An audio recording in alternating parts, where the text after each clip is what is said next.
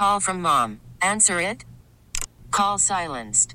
Instacart knows nothing gets between you and the game. That's why they make ordering from your couch easy. Stock up today and get all your groceries for the week delivered in as fast as 30 minutes without missing a minute of the game. You have 47 new voicemails. Download the app to get free delivery on your first 3 orders while supplies last. Minimum $10 per order. Additional terms apply. Hey, Rob Bradford here. I have set out on a mission with my good friends at FanDuel to prove what I have known for some time. Baseball isn't boring. Now I have a daily podcast to prove it with some of the most notable people in the baseball world, screaming baseball isn't boring from the mountaintops, or at least agreeing to come on our show. Players, managers, GMs, and yes, even the commissioner of baseball, Rob Manfred. It has been a constant wave of baseball's most powerful voices. So join the revolution. Subscribe and soak in Baseball Isn't Boring. Listen on your Odyssey app or wherever you get your podcasts. You'll be glad you did. What's driving the conversation in California today? Every weekday at this time, we explore a topic that's making news in our state. This is the state of California. Good afternoon. This is the state of California. Doug Sovereign is off this week. Over the past decade, the homeless population in Texas fell by a third, and this is it skyrocketed in California. Aside from the fact that everything is bigger in Texas, the cost of living in the Lone Star State is more affordable than it is here in California. Another key factor is that Texas just simply has more room to build homes. For more on this, we are joined live today on the KCBS Ring Central Newsline by Marisa Kendal, a CalMatters reporter who has been following this story extensively. First off, congratulations on a fantastic report. I've always wondered what other areas of the country are doing about the homeless and how it compares to California. But I guess my first question is, why did you pick Texas to compare us to? Yeah, and thanks so much for that, and thanks for having me. So I had been interested in a few programs that Texas was doing for a while, particularly the giant tiny home village in Austin that they have for unhoused people. That's sort of been a model in homelessness policy circles in California. And as I started looking into that, I realized there was a lot of other really interesting things Texas was doing to combat homelessness, and a lot of it had really, at least per the data, seemed to be working. So this tiny home village in Austin, what is so special about it? So the size is one thing. It's 51 acres. It currently houses 350 homeless residents. That's going to go up to 530 by the end of the year, and that's only going to grow over the next couple years. But when you actually visit it, it's just aesthetically really different than anything we have in California. The tiny homes are really cute. They have all these crazy amenities like a fishing pond, a ceramics studio. There's a columbarium on the site where former residents' ashes are interred. And a key difference is it's permanent housing. So unlike a lot of the California tiny home sites where they're temporary, people can live here until they die if they want. Are there services offered at that tiny home site? There are, though it's not technically permanent supportive housing. They do connect folks with some services, but that's, it's not that, like all of these solutions, is not a 100% perfect solution. They don't have, intensive mental health caseworkers on site, so it's not necessarily a good option for folks who need intensive mental health treatment.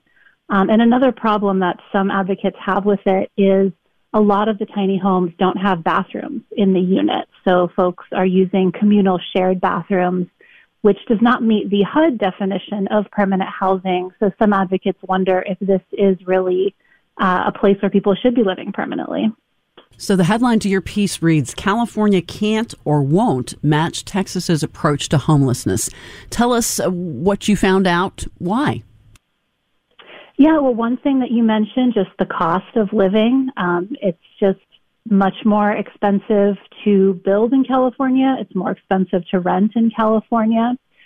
And some of that has to do with some regulations. One of the things that Texas is just doing much better than California is building. Texas built, permitted more than twice as many homes as California last year, even though California has 9 million more residents.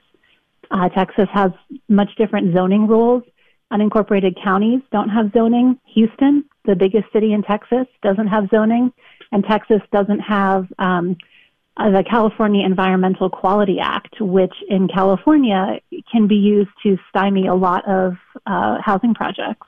You know, the funding aspect really interests me as well, because you did the comparison. Texas poured, $19.7 million of their state funds into their homeless programs. And by comparison, California poured $1.85 billion. I mean, that is such a huge disparity. But then you point out that Texas gets almost entirely funded by the feds when it comes to homelessness, right?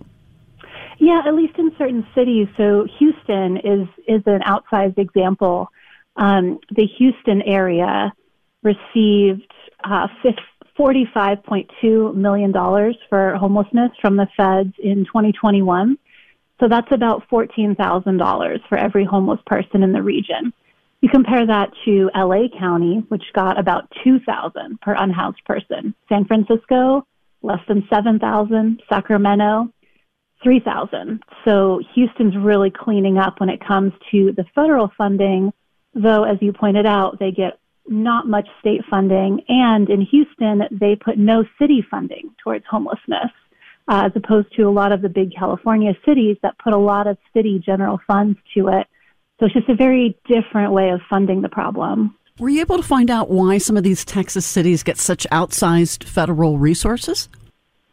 Houston says it's because they're doing such a good job, and their outcomes are what's driving their outsized contributions.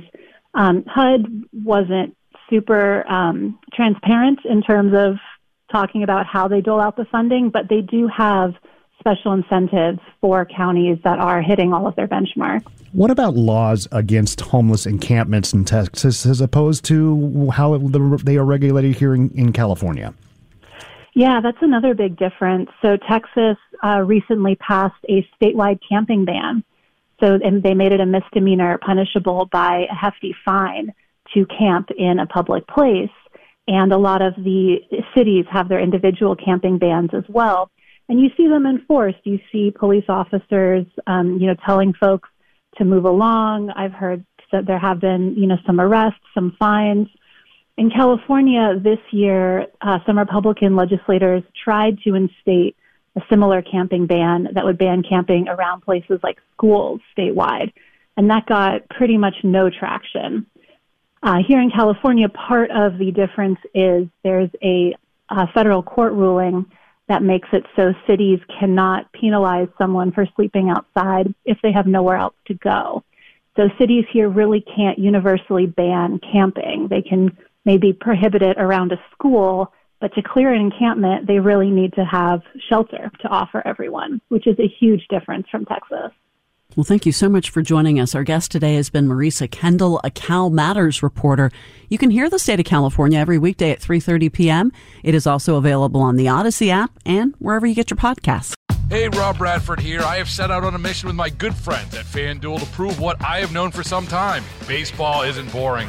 Now I have a daily podcast to prove it with some of the most notable people in the baseball world, screaming baseball isn't boring from the mountaintops, or at least agreeing to come on our show. Players, managers, GMs, and yes, even the commissioner of baseball, Rob Manfred. It has been a constant wave of baseball's most powerful voices. So join the revolution. Subscribe and soak in Baseball Isn't Boring. Listen on your Odyssey app or wherever you get your podcasts. You'll be glad you did.